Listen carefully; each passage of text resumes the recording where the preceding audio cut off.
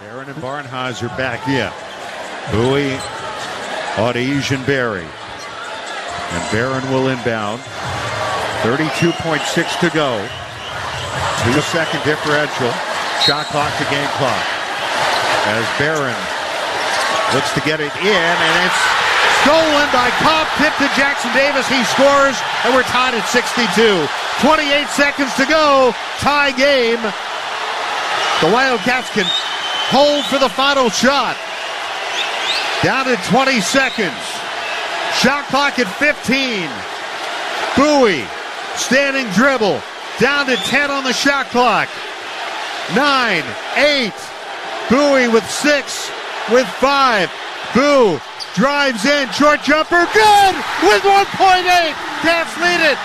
Chafino from midcourt, good if it goes. No good. Wildcats win. The Wildcats win. Boo Bowie, the game winner with 1.8. And the Wildcats sweep the Indiana Hoosiers 64-62. What a win for the Wildcats. And two great signature finishes here, Dave, the last couple games. Boo Bowie coming up with the biggest shot of the night.